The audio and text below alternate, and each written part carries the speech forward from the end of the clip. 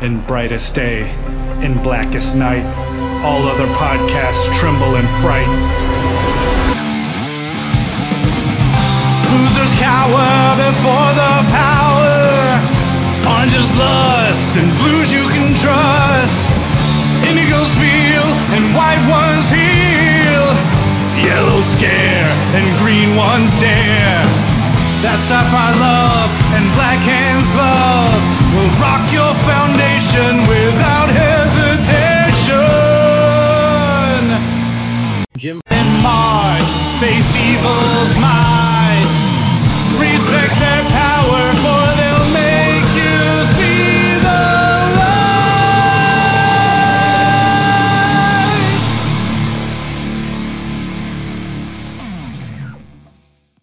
Hey everyone, I'm Mark Marble. And I'm Jim Ford. And this is the LanternCast. Episode 539. Better than me last week when I said 638, and I think Shad caught it, but he didn't say anything about it. And as soon as I started editing it, it's like, oh, I have to go pilfer me saying a 5 from another episode and fix it, which I cleverly did. So if I didn't say that, people would probably never know that I did it. I was going to say, I feel like I would have caught that. It was I must admit, it was a pretty seamless edit. I had to go back a couple of episodes though, because of my voice and because of the fact that we swapped opening lines. So I didn't do the episode number in the episode like before that. And it's like, okay. Oh. Yeah. So I had to go back like 3 or 4 episodes more than I wanted to. I mean, technically you could have just recorded yourself. I was going to. That was actually my plan, but I didn't. But so, Jim, what are we talking about tonight? I believe we are discussing. I think you're going to make more puns about Quantumania. I would rather not think about Quantumania, honestly. Oh my God. Yeah, I finished listening to that episode today and just the end of it. Like you're trying so hard not to tell jokes and just keep on going. No. Oh, the last one, the Ant-Man thing. Yeah, you're right. I was trying to stay focused.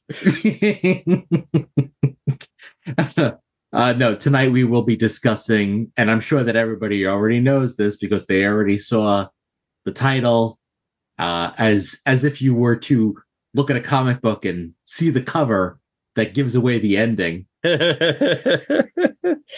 lot of that going around. We'll be discussing Loki. Season 2. Yes, season 2. Mm-hmm. Which for me, anyway, I thought it was my view on season 1 was I enjoyed it, but I didn't love it. So I think season 2 to me was much better than season 1. Oh yeah, season 1 started out very strong. Agreed. And where that started out is exactly what everybody wanted. And then I feel like halfway through or somewhere in the middle, things started to get a little, I don't know, like the pace changed and interacting with Sylvie. Yes, I agree. There were aspects of Sylvie that I really liked, but some of it was just like so jarringly slow.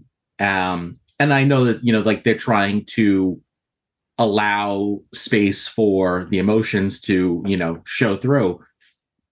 But I feel like it didn't sit tonally with the beginning. And even though they're on these like apocalypse worlds and, all this other stuff, they're going till the end of time. It was just kind of like, I don't know, there was something about it that didn't feel as cohesive. The stakes didn't feel as real for whatever reason. And after the first half of that series, it was just kind of like, okay, well, we'll see what happens. We'll see if it gets better. And it just kind of like, it was okay. It was okay up till the end.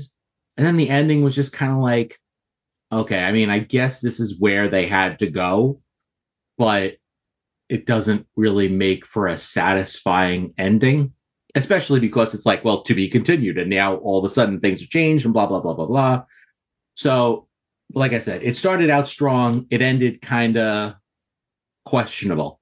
Lauren started out watching it, and again, she really liked the beginning, and then around like episode 3 or so is where I think 3 was probably the last one that she watched, and she started watching 4, and then it was just like she lost interest.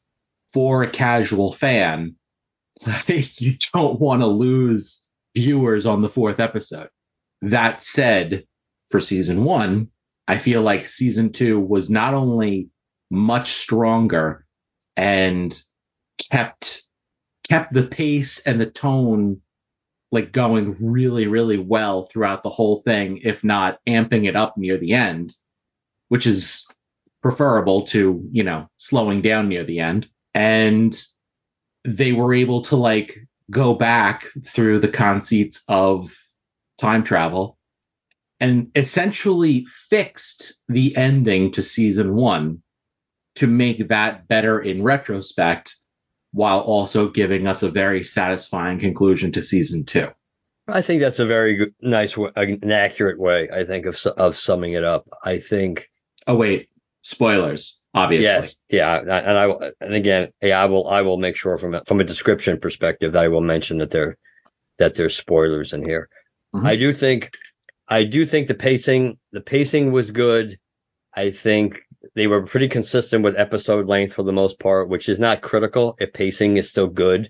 Right. But after a while, like, I personally get sick and tired of the Disney Plus shows that you literally never know if your episode's going to be 38 minutes or 52 minutes every week. I don't think that's consistency counts for a lot. and that's another area where this show kind of was, the quality was consistent. I think the running time of the episodes was pretty consistent. I think they did a good job exploring the personal and delving deeper into the personal relationships between a lot of the TVA members and Loki. I was not a big fan of the Sylvie stuff in the first season. I thought that was part of the reason why it kind of went off the rails a little bit. Yeah. So I did like the fact that her role in this season is a lot more subdued, and there's a lot more going on between Mobius and Loki, and Loki and Obi, Loki and even Victor Timely, and the fact that obviously the end of season 1 has had such a dramatic change for Loki and in his worldview, that it's really nice seeing that develop throughout the season to clearly get to where we get at the end, where we see Loki's complete, Loki has gone, it's a complete 180 from where he started off in season 1, which of course basically which would make sense because Loki in season 1 is essentially just an alternate timeline version of the 2012 Avengers Loki, who had really started on no road for redemption yet. He hadn't even gotten to Dark World level of redemption, let alone moving along through Ragnarok and Infinity War. So yeah, I think it's hard. I mean, I just really liked what they did in this entire show overall. The episode when they go back to the World's Fair to find Victor Timely and all the things, just the interaction between Mobius and Loki there, the cute little reference, like, again, since we never have really gotten an explanation in the MCU why we have never seen Balder, which is really annoying since Balder is pretty important in the comic books. The fact that they have the picture of at the pavilion with the Norse gods, and it's not Loki. Loki's not there. It's Odin, Thor, and Balder. Nobody even knows who he is. Of course he does. It's Balder the Brave. But and even though our girl Gugu Mbatha Raw didn't have much to do this season, I guess she did the most she could do with the limited screen time she had. Yeah, I mean, I would say that actually I think her role this time around, even though there was less of it, she did more with it. Agreed. So yeah, by that token, like, when I forget what episode it was, maybe like 2 or 3. Was it or was it 3 or 4 where they kick her to the end of time? I think she got stuck there at the end of was it the end of 3 when Miss Minutes left with that cliffhanger that's going to make you angry when you find out what, Right. Yeah, I think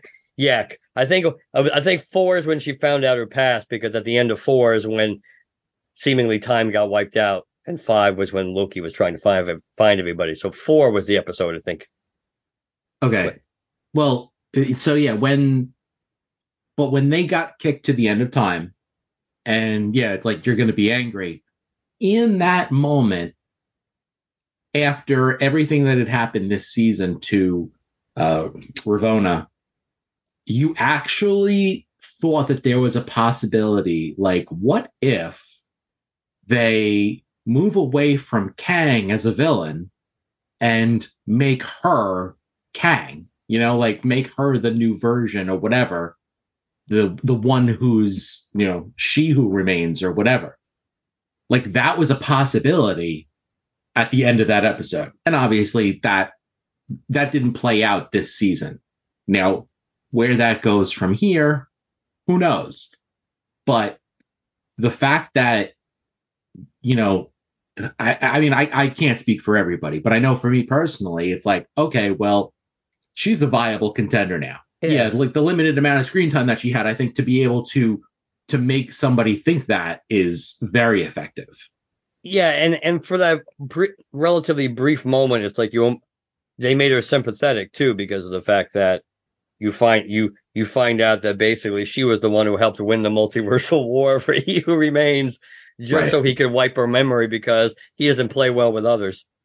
A common Kang, a Kang characteristic, that he has no real interest in partnering up with anybody, certainly for any length of time. So even though she was completely loyal to him, and without her, he would not have been able to accomplish what he did. At the end of the day, that meant nothing. It's like, okay, thanks, but no thanks. And it's like, I'm gonna mind wipe you, and then I'll use you in other capacities. Yeah. Now, sidebar, but do you think that Kang's wanting to work alone, do you think that is a pro or a con for him? Probably ultimately it'll turn out to be a con. I think it's on one, which kind of makes the whole Council of Kangs thing somewhat even more comical. The fact that if everybody wants to work alone, then even if you put, just because they're all versions of themselves working together, why would they really want to work together? Because what are the odds they're going to believe in that they're really going to be on the same page length for long? It's like Sith. That's why you can only have 2 Sith, because everybody's always plotting against each other. Right. So I think it creates an interesting dynamic from like, it's symmetrical, the fact that even Victor Timely, who really, we never really saw anything evil in Victor Timely for the most part, but you still saw the fact that, he really wanted to work alone, even though some of that was forced upon him because Miss Minutes was literally stalking him to such a horrible degree that you can understand why he zapped her back and put her in and got rid of her. It's like, make me a body. Oh boy, what did I just walk into? Oh man.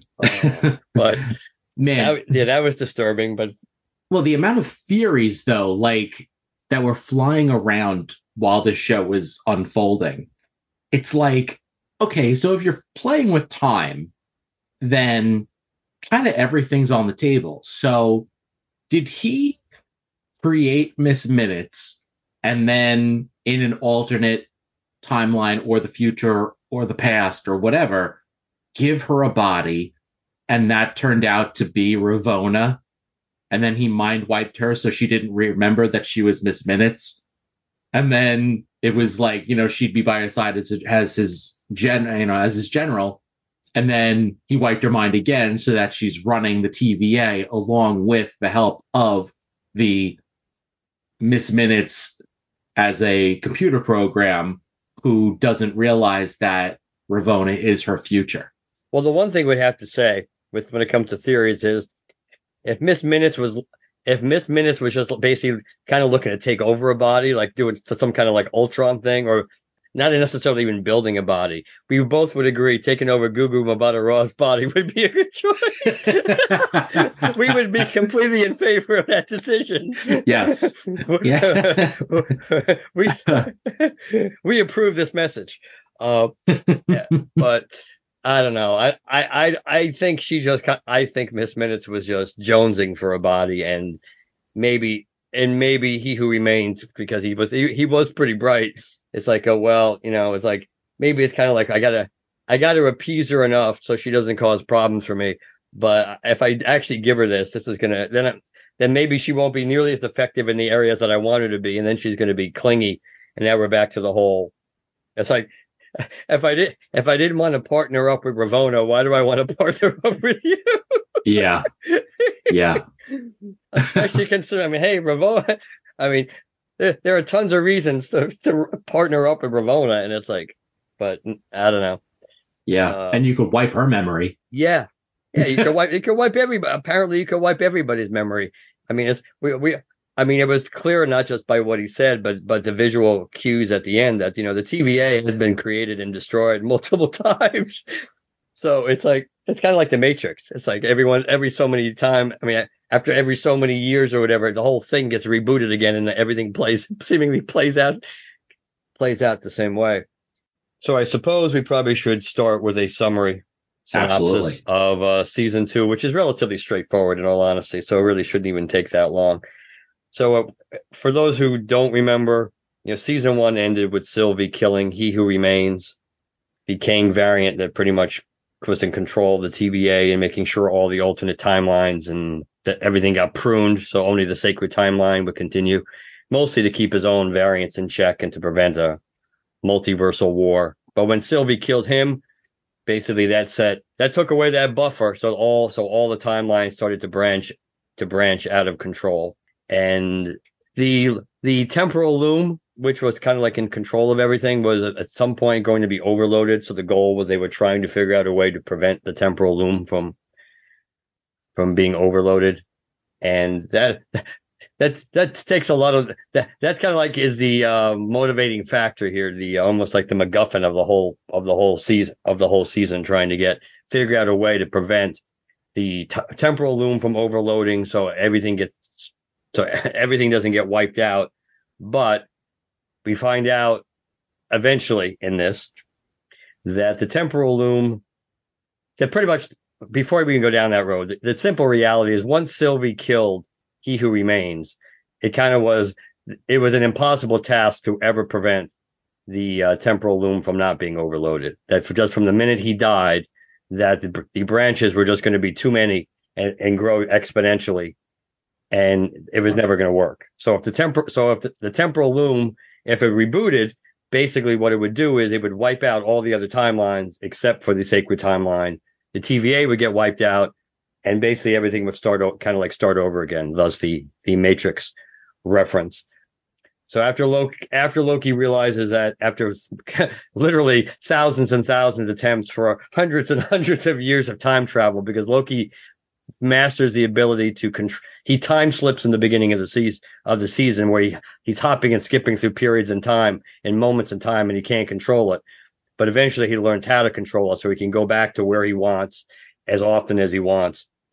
So he realizes that the only way to basically at this point to try to save things is to go back and prevent Sylvie from killing He Who Remains to begin with, basically setting the status quo back to where it was before the end of season 1.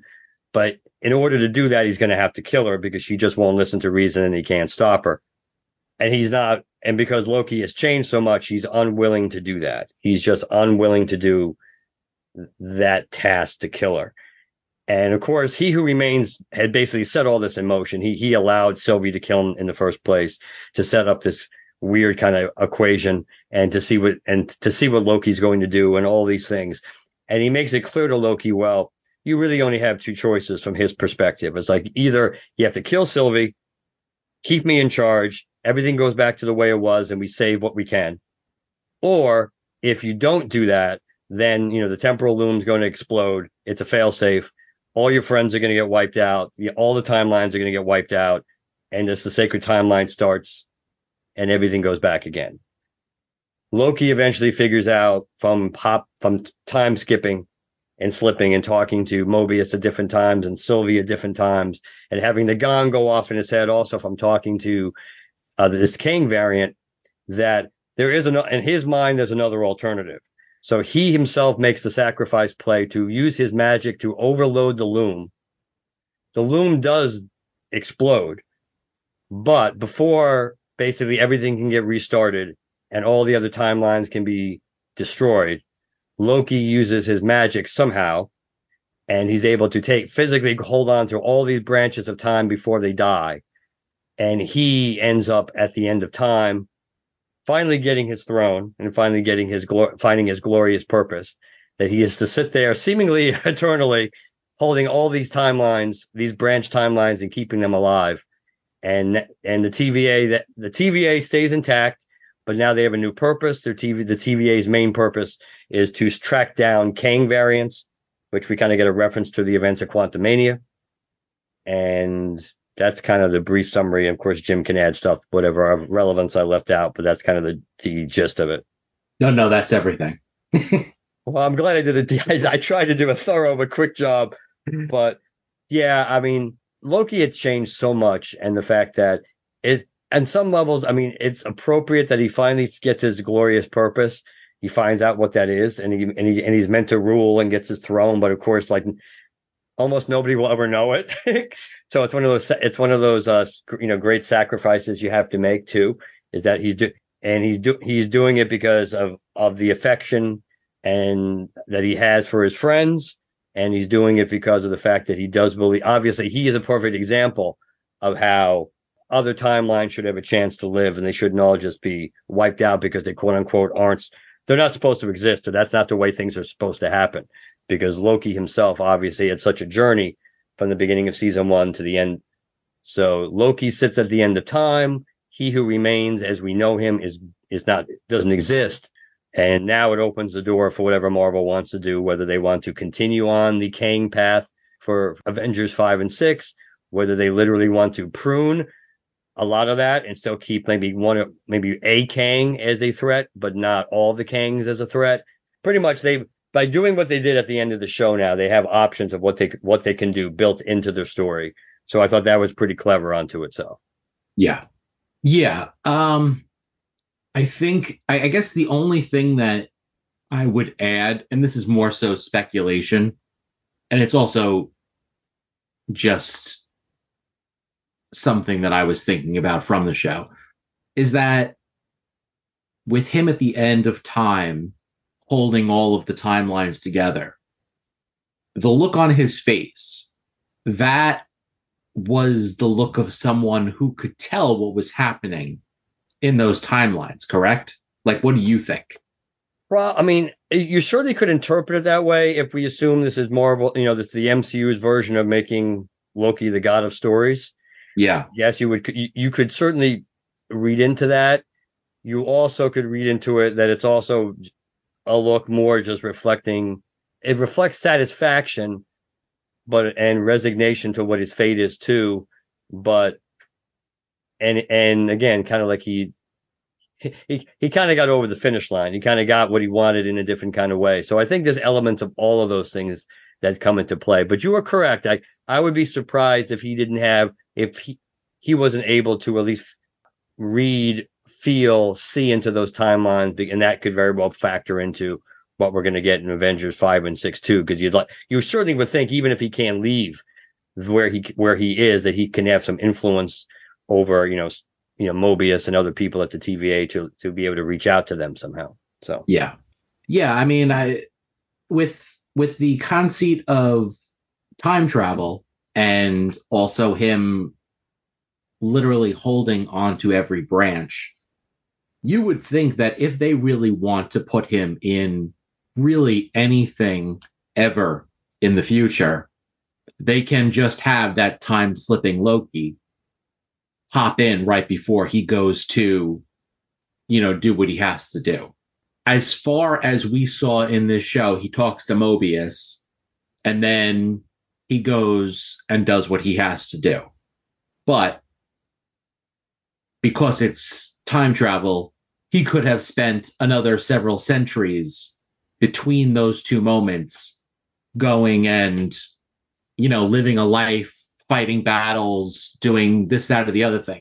So really, like, it's up to Tom Hiddleston to, to basically say whether or not he wants to come back, and Marvel could come up with literally anything for him. Now, that said, would that reduce some of the impact of having him also at the end of time holding everything together?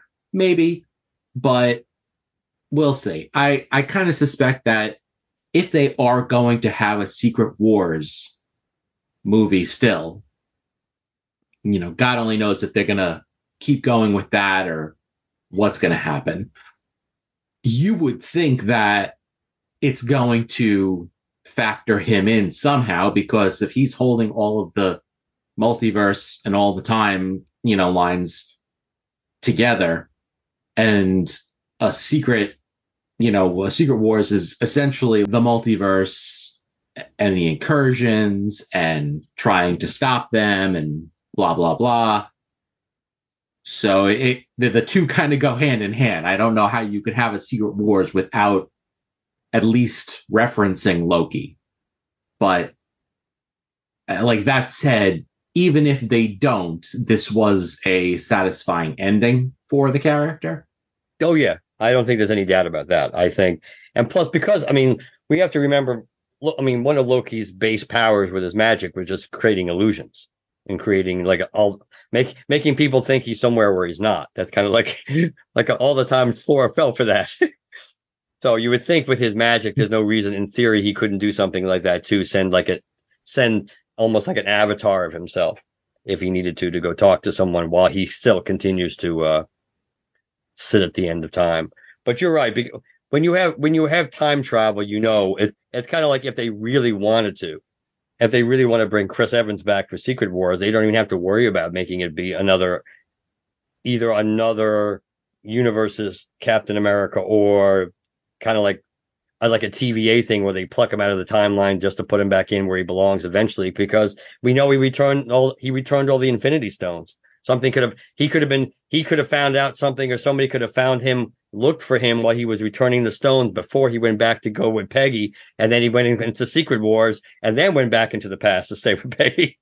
Yeah. So he's the easiest character of him, like him and Robert Downey Jr. But that's just so many different ways you could do that. But yeah, it's very difficult to believe they won't do anything with him. But it is kind of like, in a way, it just tells you everything to do where you are with Marvel. They have so many characters that are interesting and powerful, and they've kind of like put them all on the sidelines, or they're either dead or on the sidelines. I mean, they did it with Wanda, they did it with Loki, yeah, and then you're stuck with like the C team trying to build a future around the C team, which is just listen, I wouldn't even have a problem with them trying to build around a C team, except for the fact that they haven't established built the C team. Yes. Yeah. Like, they've come in for like, everybody gets one movie and that's it. And it's not like what you call it. Shang-Chi is the best example, because out of all of the ones that they've released in these waves, these more recent waves, that was like was it one of the best performing? I don't know if it was one of the best performing. Yeah, overall, certainly from a ratings perspective, like on Rotten Tomatoes, between the audience and the critics. Yeah, it's one of the two. I think it's one of the only. There's only two more movies in the MCU in phases 4 and 5. I think they got in the 90s. It's Spider-Man and I think Shang-Chi. Yeah, and that was a character that I had absolutely zero interest in before that movie. And for them to make me care about that character, like, that was a really, really good movie for it to do that. So the fact that we haven't gotten a sequel to that already is it's bananas. Like, they're talking about greenlighting something now, which isn't going to be out for at least 2 years. So you're talking about, well, what is that? Like 6 years between movies, 5 years between movies? Yeah, because they're so backlogged as is. Even if you want to be realistic and say, well, the odds are Blade won't come out in 2025 because it's probably going to get canceled. And I still think legitimately there's probably a 60 to 70% chance that'll happen. You still have three other movies in 2025 that they pretty much are locked into. The Captain America 4, which sounds like it's going to be a train wreck. You have the Fantastic Four and you have Thunderbolts. So realistically speaking, anything I mean, they're talking about a lot of stuff now. They're talking about, Chris Hemsworth getting close to maybe potentially signing on for Thor 5. There's some more drum beats about Spider-Man, all this stuff. But the reality is the earliest realistically you're going to see any of these movies is 2026 now because they've invested so much in projects nobody cares about. Yeah. And I mean, that's what's mind boggling about. You're right. If they had spent time establishing the characters and not forcing them down your throat, but making you care, then plus weaving in the new characters with the characters from the first three phases that people cared about, that they would have liked to have seen step up to the chair. Wanda was one, Doctor Strange was one, Spider-Man was one. And sure, we got two Spider-Man movies in 2 years by luck of the draw because we got Far From Home and No Way Home within 2 years of each other. But now, again, the odds are we couldn't get another Spider-Man movie. It would be 5 years since the last one. And that's ridiculous. And it's like that. I mean, it's one of those things where, I mean, I don't know how far we're going to go down the rabbit hole, but it's like, I keep thinking again, for all those people that said, oh, we don't need the Fox properties. It's like, oh my God, if you did not have the Fox properties waiting in the wings, you would be so, pardon my language, the MCU would be so, and I don't know how they would even think about getting out of it, because what the hell could they hang their hats on? Even if they still had Spider-Man, let's be optimistic and say Sony's going to be in bed with them for another 10 years because of how mutually beneficial it is. Other than Spider-Man, what the hell do you have right now that people really care about? Well, what do you have right now? No, nothing. You have nothing. But, like if they didn't have, okay, so yes, they have the Fox properties back. And so you got the X-Men and you've got Fantastic Four. That's great. And the benefit of those properties is that the public knows who they are. But that's kind of like for good or for bad, because Fantastic Four hasn't had a good movie in, what's it been, 15 years, 20 years? It's been a really long time since the first Fantastic Four movie came out. And ever since then, okay, well, we like the concept of a Fantastic Four, but you only ever kind of realize the potential once. And granted, that wasn't Marvel, but, like just anybody making a movie, throwing shit at the wall, excuse my language. And, like, okay, so there's a good chance that if Marvel makes a Fantastic Four movie, it'll be great. But I don't think that's a super slam dunk, right? Like you can't just throw something together and be like, hey, it's the Fantastic Four and expect, oh, well, all of the goodwill that we have from all the other Fantastic Four movies will carry it through. Absolutely not. If that movie is mediocre, like it does not even bad. If it's okay, it's going to bomb.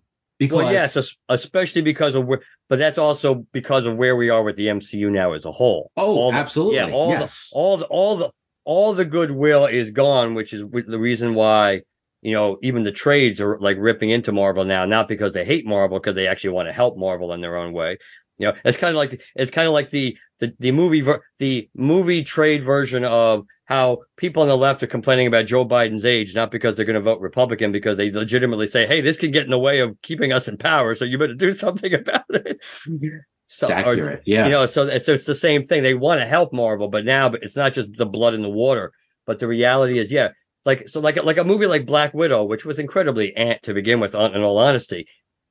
That movie, if it came out right now, I am absolutely sure it would be savaged a lot more not that it did well with critics anyway, but it probably would be savaged by critics and liked a lot less by fans right now because all the goodwill of the MCU is gone. And I mean when I mean all of it, I mean, it's like, prove it to me. You give us a good project, we'll support it. You give us Guardians, we'll like it. And it's good, we like it. You give us Spider-Man, we like it. You give us the Eternals, which we never wanted, and it looked like crap, and it turned out to be crap. You give us the Marvels, which nobody wanted, and it's better than the Eternals.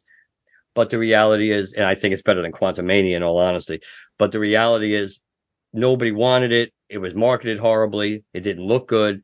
The days, that's your come to Jesus moment if there's going to be the one, is the Marvels. It's like, which sucks because it came out, like we joked about, it came out the same day pretty much as the last episode of Loki. So all the glory that this season has gotten and didn't even get a chance to really bask in all that much glow for long, because now everybody's talking about what a disaster, accurately, that the Marvels is.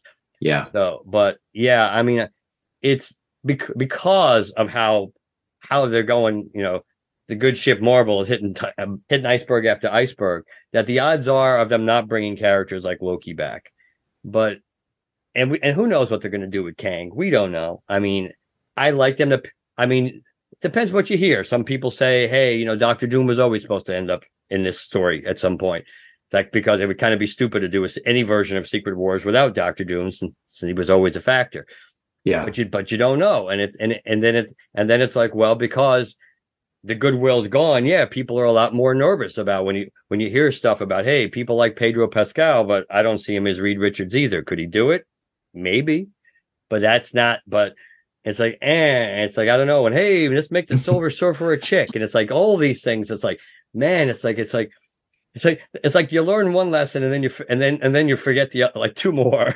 Okay. Potentially. Okay. So a lot of things that you just said, I have to counterpoint and I have to try and remember them. But first off, let's see. Oh God, now I've forgotten everything. Pedro Pascal. I agree that Pedro Pascal is not a great idea for Fantastic Four. But that said, after all the goodwill that he has with Star Wars, that's probably what Disney's thinking. It's like, oh, we'll just plug him into Fantastic Four and everybody will love him. Plus, everybody's been turning down the role. Well, yeah. There's that too. I mean, there is that. Yeah. Now, with what I had heard was that the reason that Marvel is thinking about moving away from Kang as a character is because allegedly Jonathan Majors has a contract that says that nobody else can play a variant of Kang. Every variant of Kang has to be played by Jonathan Majors, which it makes perfect sense for his contract, because it's like, okay, well, you're establishing that this character has 1,000 variants or more. And for him as an actor, it's like, okay, well, if you want me to play this actor, and they clearly did because of all the buzz generated by him, or, the interest from He Who Remains, then he gets this contract that says that he has to be every version of this character. So if you can't recast him, then Kang is effectively dead, unless this, his trial, his lawsuit, whatever like that, finds him guilty or whatever like that. And then they might have an ethics clause to get out of it. But by and large, that's why they're not yeah, we're going to recast and blah, blah, blah, blah, blah. Most likely, allegedly. Now, that said, when Loki season 1 came out and they started making all of their plans, they specifically said that originally Kang was not going to be as big a factor in these phases as he was originally. It was the fact that Jonathan Majors had he got everybody so excited that they're like, hey, we got to have this guy back. We have to have him take on a much bigger role. So whatever they had planned for phases 4, 5, and 6, they torpedoed. Yes. Supposedly, yes. Yeah, to go to Kang. Now, like you said, accurately so, if you're going to have a Secret Wars at all, you got to have Doctor Doom. I mean, you can't convince me any way that Doctor Doom was not going to ever be a part of that equation.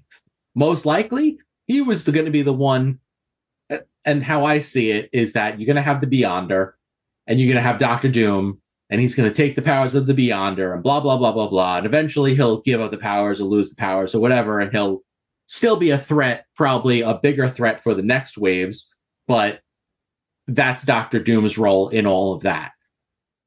Now, with Jonathan Majors and Quantumania, probably by pushing him into that generator, they were going to turn him into the Beyonder. So now he's playing all the Kangs for the Kang Dynasty, and then Kang the Conqueror is going to come back as the Beyonder, blah, blah, blah. Or maybe not. Maybe they have somebody else playing the Beyonder, and by Kang the Conqueror falling into that dimension, he gets the Beyonder's attention. So now he comes back and does the Secret Wars, blah, blah, blah. So what the hell was the plan before they torpedoed it in favor of we love Jonathan Majors? Let's wrap everything around Jonathan Majors. Let's rest literally everything we have on one person and hope that nothing bad happens. I mean, considering the dire straits that they're in now, I was reading a movie review today. I was going through old newspapers, and I read a movie review today for the Marvels in Newsday. And Rafer Guzman, who has been there for as long as I've been reading Newsday, gave it literally 0 stars. 0 stars. I can't even imagine how you'd give that movie. I haven't seen it, but Iman Vellani she's worth at least half a star herself. Just you show up and she's there, I'm giving a movie half a star. It doesn't matter anything else. Her charisma is worth at least half a star, possibly more. I might give the movie 1 star based just on her. But, like you said, the goodwill is gone, and there is blood in the water. And that's not the only reason why things are happening, but that blood on the water is definitely promoting certain reviewers to give 0 stars for a Marvel movie. I mean, that doesn't even make sense. No, and to be fair, that's harsh. I mean, it's not fantastic by any stretch of the imagination, but it's probably like a 3 out of 5. And again, it's a movie where, if you're watching it, you can look at it and go, oh yeah, somehow this movie probably would have made a lot more sense before they ripped it up and reshot it like 45 times.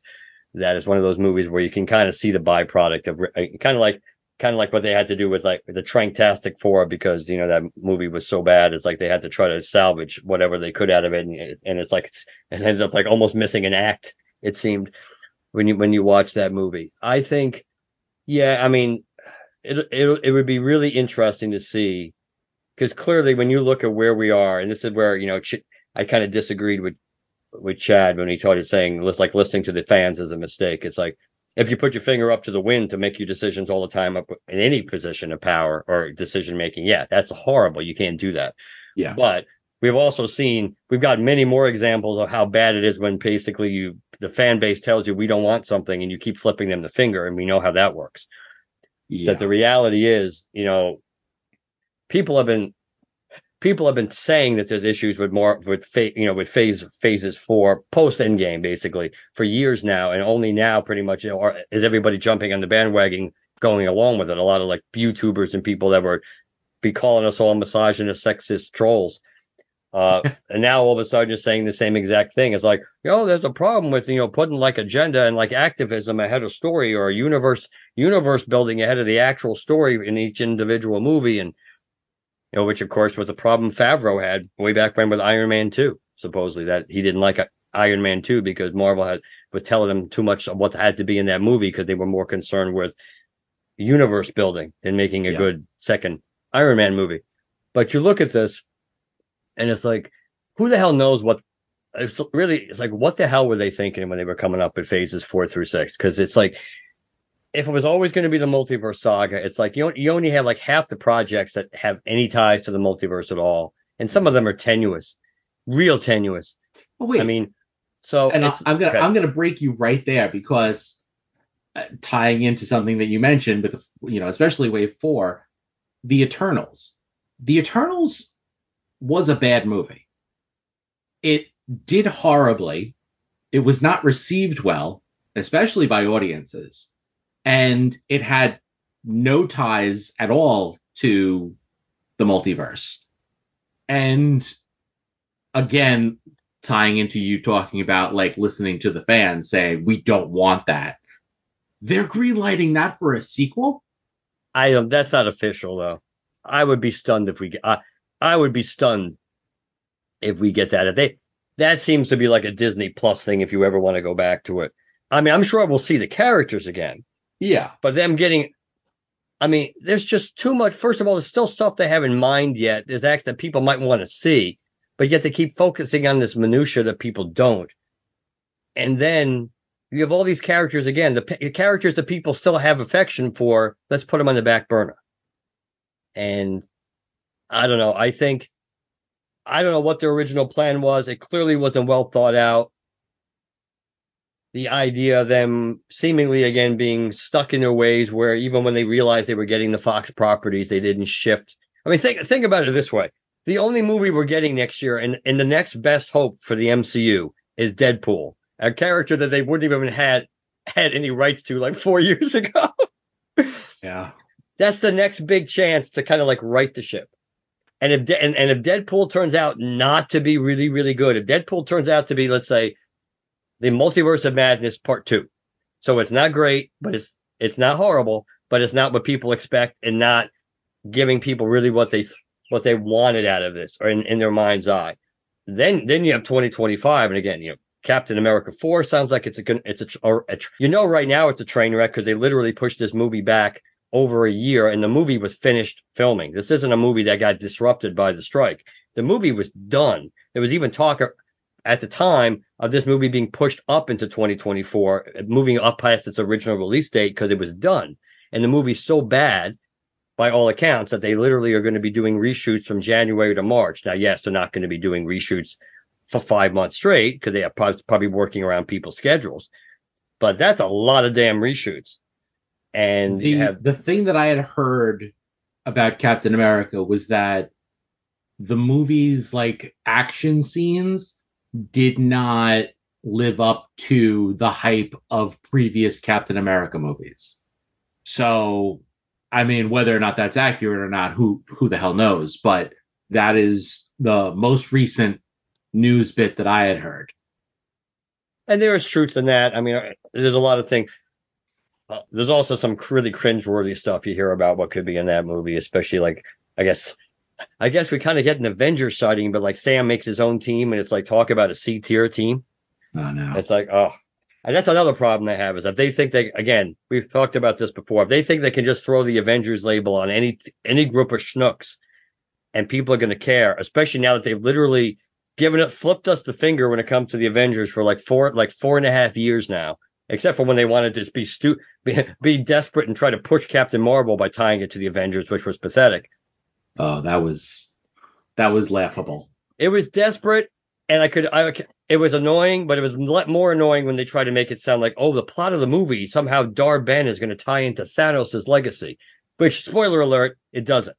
Not at all. So the reality, and so I mean, you knew it didn't. It was bullshit. They were trying to appeal to back when the MCU was good and people cared.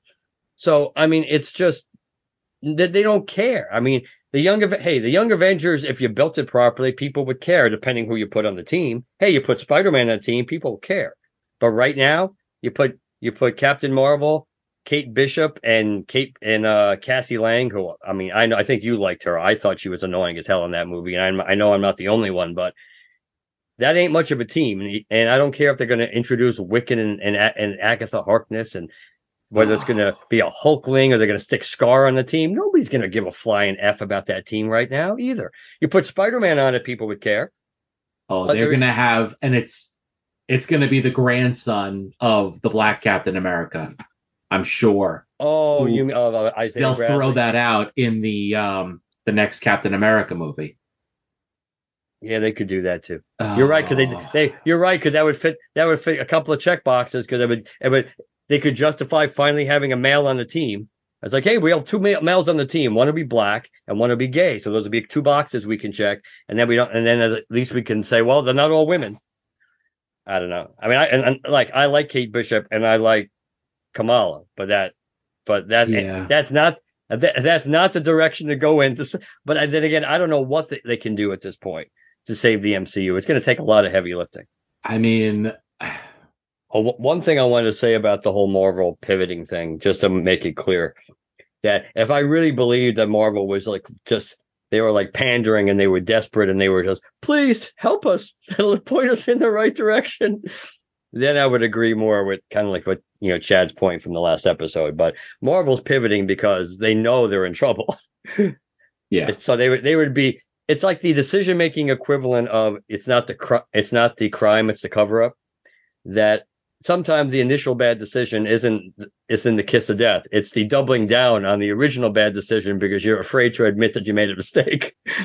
And in this case, they would be crazy to not recognize that they have that where people see them, how people view the MCU compared to where it was, has dramatically shifted, and not in a positive way. And some of it probably, to be fair, was unavoidable, because I remember Chad and I talked about this shortly after Endgame, whether Endgame was going to be the peak, the pinnacle of the MCU, whether it could ever get to that height again.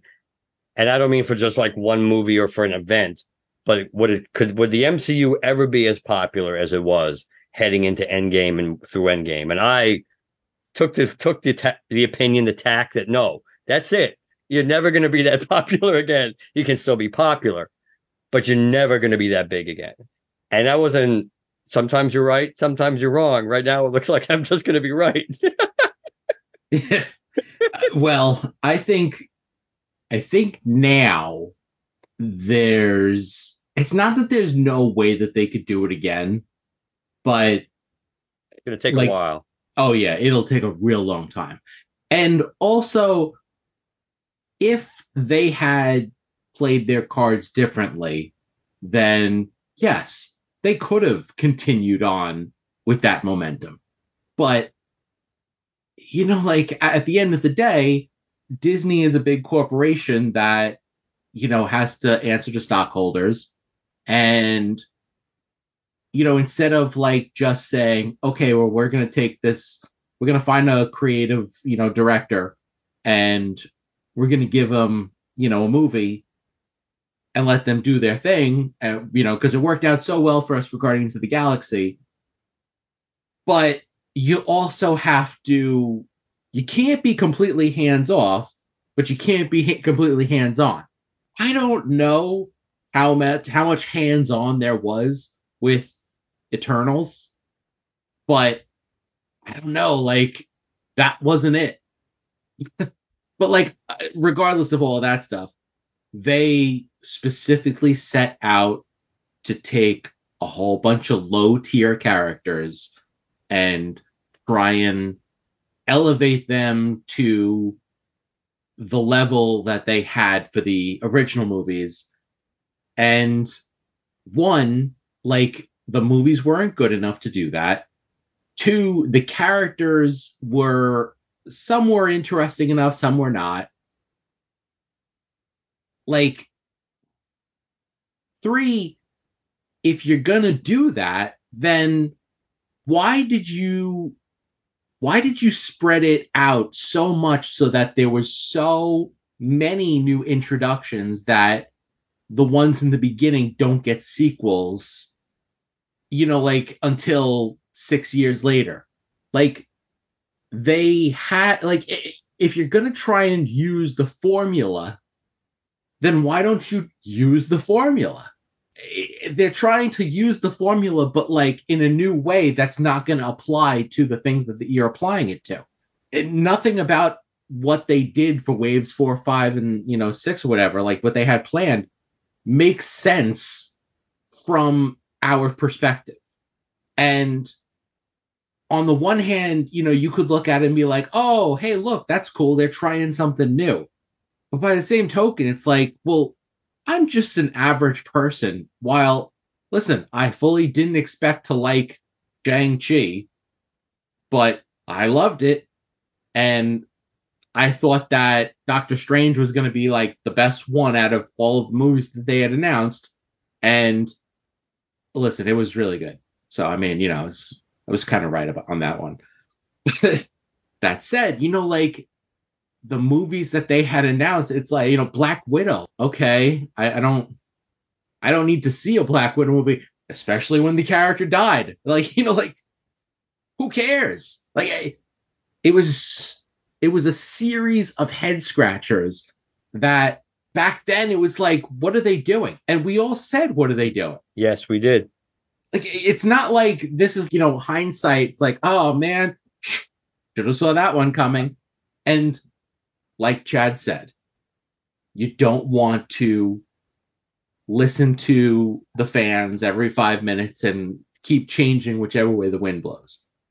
But if you release your set list or whatever like that, and the only people that are like raving about it, the diehards that are there at the announcement, and then after that, this looks a little shaky. I don't know. It's like, I guess I'll give you the benefit of the doubt because, you gave us Endgame, but this doesn't, I don't have a lot of confidence in this. And Marvel's like, no, it's fine. We know better. I don't understand. I don't understand what made them go this far off course. Now, that said, Loki was amazing. It was. And, that considering that's what we're here to talk about. Yes.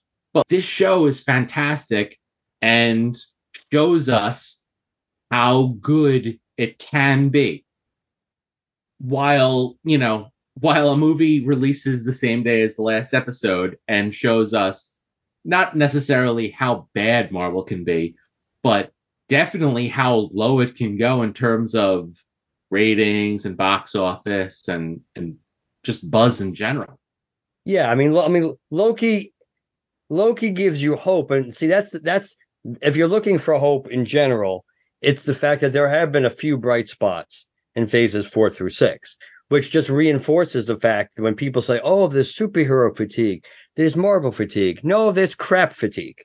Yeah, people, thanks to what, and part of it you can make a case. Part of it is that whole, when you try to change people's mindsets and condition them to do things differently because it suits your purposes, just when you want to switch it back, it doesn't work that way. So you could blame some of it on the pandemic, getting people used to streaming everything and watching at home. So some people are more reluctant to go out and spend to see a movie because they know eventually they can watch it at home anyway. And it's like, well, I really don't want to sit with people regardless of potentially getting sick, just because I'd rather watch it at home.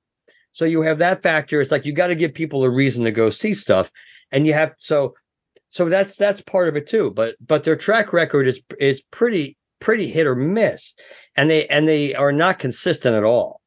It's like for every Loki season 2, you have Secret Invasion, you have She-Hulk, you have God. Ms. Marvel, which I liked, but nobody watched.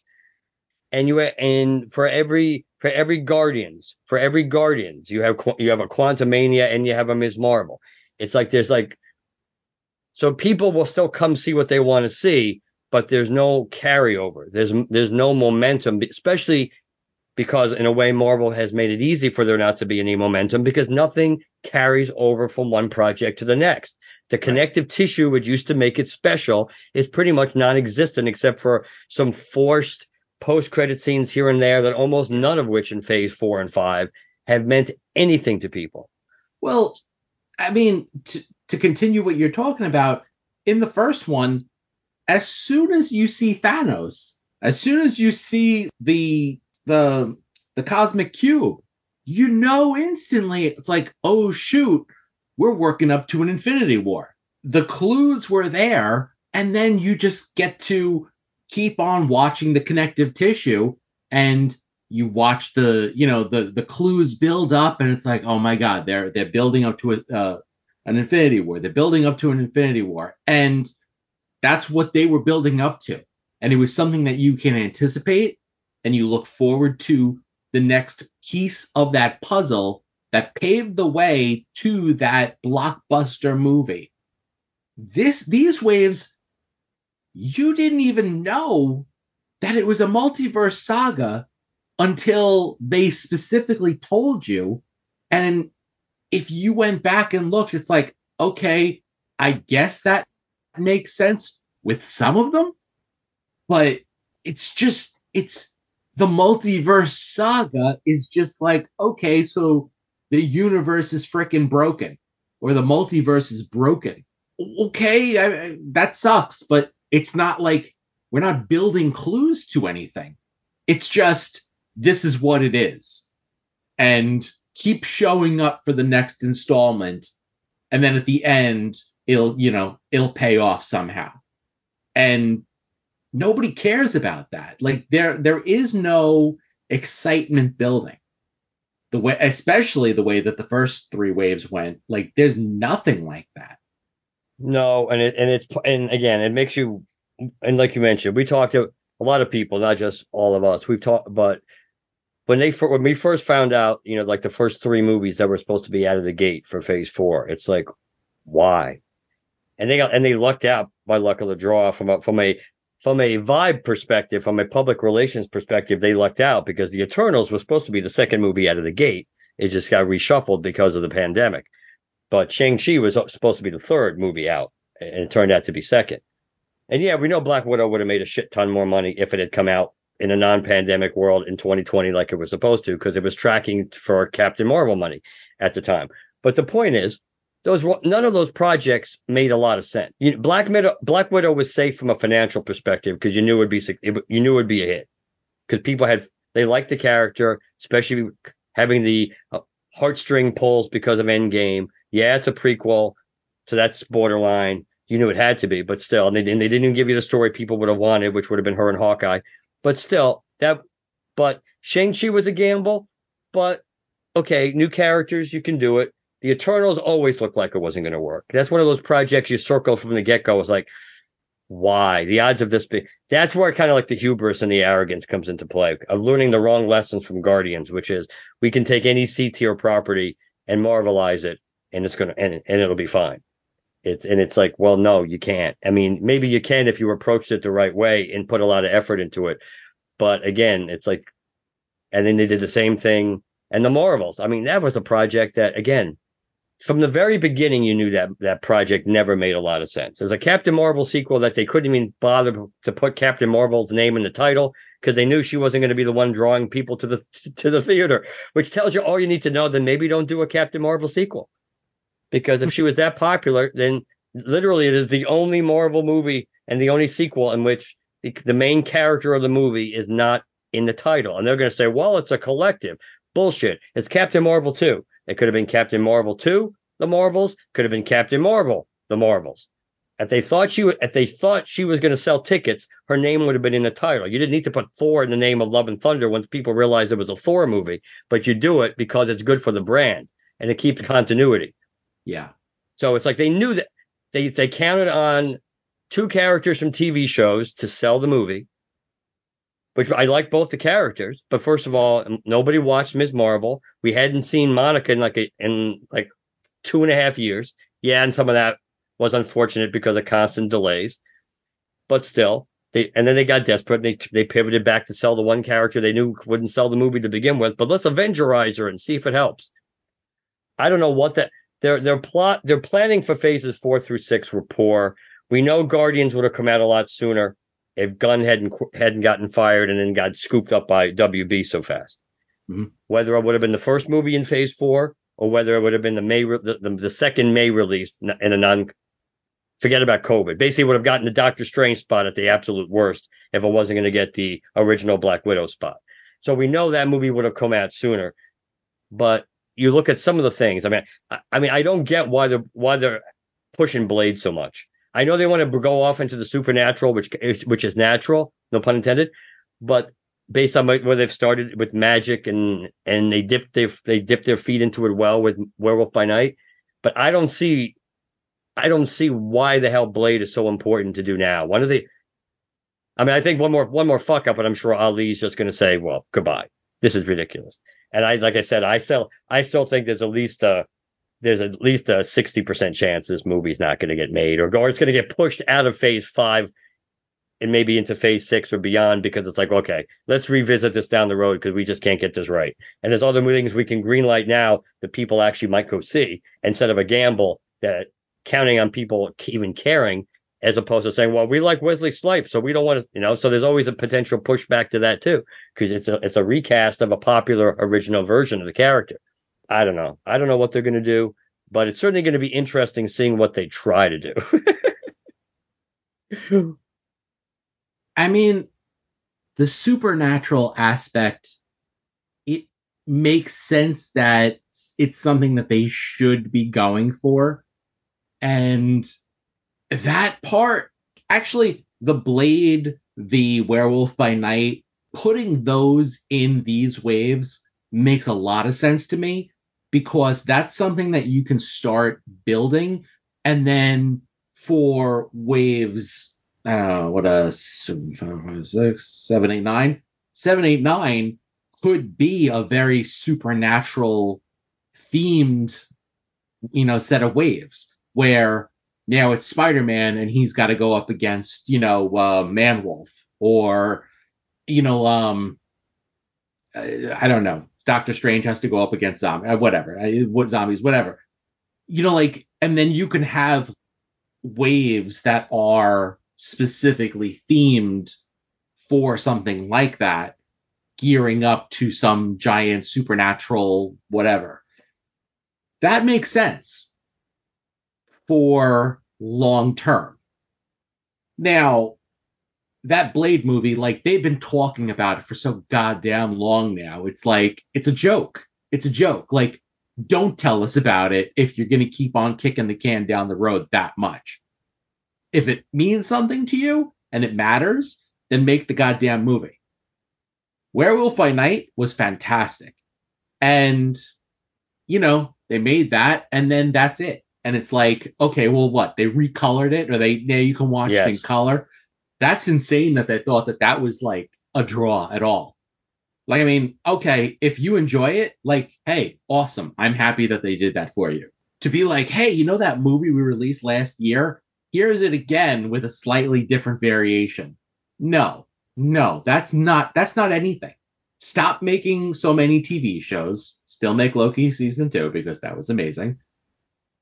And make those single one-off, TV specials or something like that. Or, make a slightly longer one and have it be a Disney Plus special movie or whatever like that. Or make a spooky movie. I don't know, whatever. Just do something.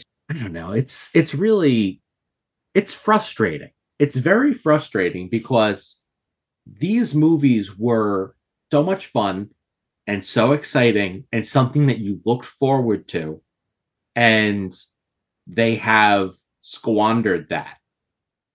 And now, while we have occasional islands of quality, like Loki season 2, or for the most part, Doctor Strange 2, Multiverse of Madness, or, Sony's Spider-Man 3, you have these movies that are still doing really well. But then you have stuff that's not doing well. Somebody compared the first 3 waves quality to the next 3 movies of quality. And it's like, oh yeah, if you go by, Rotten Tomato scores. It's like, oh yeah, they had a hit and a miss and a hit and a miss and a hit and a miss, and so does this wave have a hit and a miss and a miss. It's like, no.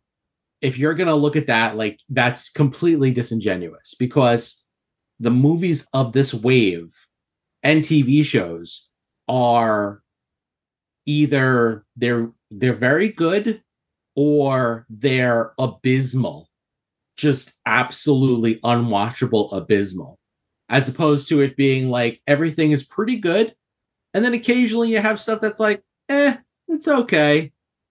And you had something like Thor Dark World, which was largely considered the worst movie that they had put out. Now Not anymore. Yeah, Thor Dark World looks like freaking Shakespeare compared to some of the stuff that they're putting out. You can't just gloss over it and be like, oh yeah, you know what, these waves are fine. The stuff that they're putting out is the same exact quality. It's the people that are, twisting things. Like, no. Yeah, it's the haters. We're all, you're always haters. I mean, uh, the money's not there. no. The money speaks, especially after how high you flew to the sun with Endgame. For you to put out the Marvels, I don't have to go any further than the Marvels, and you look at that box office, and it's like okay, something is quite wrong. Something is quite wrong. People again, the Marvel, like the Marvel sycophants first wanted to say, yeah, it's always the haters and all this stuff, and then they said, oh, phase one, like you said, in a way, phase one through, phase one was just the same as phase four. We just don't remember. It's like, no, phase one had a point. Phase one was all about building to the Avengers. That's what phase one was about. Phase four, nobody knew what it was about, so they gave us some half-ass thing at the end about, oh, it had to do with dealing with grief and dealing with loss and something related to the snap and the blip, except half of that doesn't make sense either, because the majority of the movies, or half the movies in those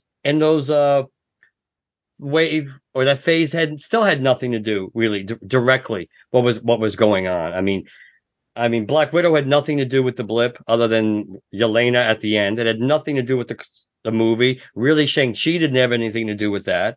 The Eternals really didn't have much. It didn't have anything really to do with that. Spider-Man technically really didn't either, because Far From Home did, but that was, but No Way Home really didn't. That was about Peter wanting to basically making a really bad deal to try to look out for his friends, and it screwed up the multiverse. But that really didn't have anything to do with the blip either.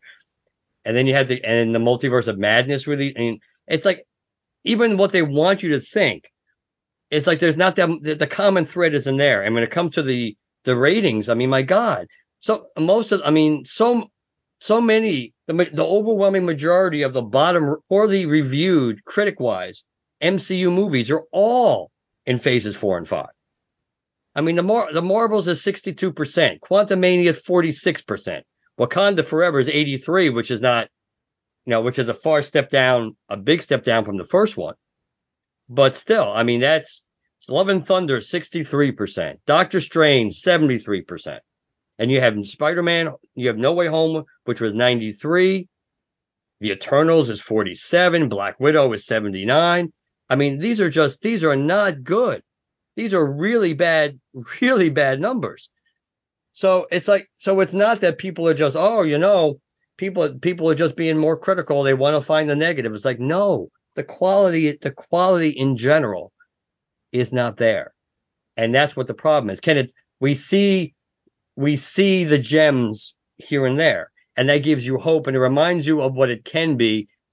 It's kind of like when something good with Star Wars happens. It reminds you, oh, this is why we like it. So that's what it's like. But they have to come pull this together, because the reality is, phase 4 was pretty much a disaster, and phase 5 isn't doing much better. From a theatrical perspective, the only thing in phase 5, though we're not that deep into it yet, only Guardians has worked. I mean, you had 3 movies this year. One was a big hit, one was a big disappointment, one was a disaster. And even the one that was a big hit, I'm sure they would have gladly swapped Guardians for Quantumania to have Quantumania be the big hit based on their plans. But they didn't get that. That was the big disappointment. And the Marvels is an utter disaster. There's a chance the Marvels may not even make $200 million worldwide. And it's definitely not going to make $300 million. It's not going to make $100 million domestically. That's an utter disaster. What can we do? The only thing that I really wanted to comment more about Loki was there were aspects of it that seemed very well produced in terms of visuals, like Obi's workstation, both at the TVA and his actual laboratory before he became a TVA member. I think those were designed really well. I think what we got to see of the TVA. We got to see a little bit more of it. It was nice what we got to see, but there was a certain amount of it that kind of seemed like it was taking place in a box. Like we still didn't go outside of like that one building at the TVA. Like you see a city outside, and we have never ventured out there. As far as we know, it's just for show. Maybe it is. Maybe it's just a video and it doesn't actually exist. And it's just there to give the people at the TVA a sense that there is a city out there when in fact there's nothing. Could be that. But there's certain, like the torture room, the interrogation room, like that was literally happening in a box. And things like when they went to the World Fair, there was so little that they showed. It's like, okay, well, we set up, it's all happening on a green screen, and we built the layout for this wall with Balder so that we could have the Balder reference, and this entryway gate, which we're going to use again later, and then the other wall next to it. It makes these things seem so small when it should be a World's Fair. And then it's like when Ravonna time travels in, it's like you see an alley, and then they continuously go back to that alley, and like you don't see anything past it. It made me think about how on Star Trek, like they'd have like 20 feet of hallway, and like you had to like slow down your pace to get through all the dialogue, or they were going to have to like, you'd have to walk through and say what you had to say, stop, go back, and then continue as you're walking through the hallway again. And the way that Star Trek does it is really good. And the way that Loki does it, it's like there were aspects of it that took me out of it because, hey, wait a second. They're in this time period, and all we're seeing is like this back alley. It kind of makes it feel a little hollow. And I mean, I kind of understand in terms of like, okay, you got your limitations with budget or whatever, but by the same token, it's like for a show like this that is so good, it's like, why wouldn't you give them the resources, especially when you have a show like Secret Invasion, which is mostly unwatchable, and they gave it, I don't even know, $250 million, something ridiculous, something absolutely like a criminal amount of money for that. But Loki has to take place in like back alleys and boxes. There's something about that I think speaks to the larger issue that Marvel is having as well. I think that's a good point. It's all, yeah, it's like just deciding what bet you're gonna put all your chips in on. And it's like, yeah, especially when you hear like the outrageous price of like all the She-Hulk episodes and things like that. And yeah, it does. You are correct. It does, and I think you're right. It does speak to a bigger problem because some of the visuals, like especially in the last episode for Loki, were fantastic. And then but you're right. And again, like you said, some of it could be from a plot perspective that the TVA is maybe supposed to feel claustrophobic and small because maybe that's the way Kang wants it to be, and He Who Remains wants it to be like that. Yeah. But when you step outside of that to a certain extent, then you get to see, yeah, then the contrast becomes more stark. Yeah. Anyway, anything else, Jim?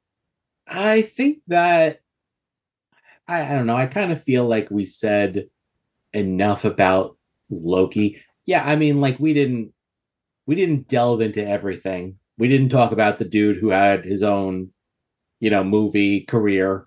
Yeah, I did like the Zaniac reference because I actually have that comic book. I have that Thor comic book where they introduced Zaniac.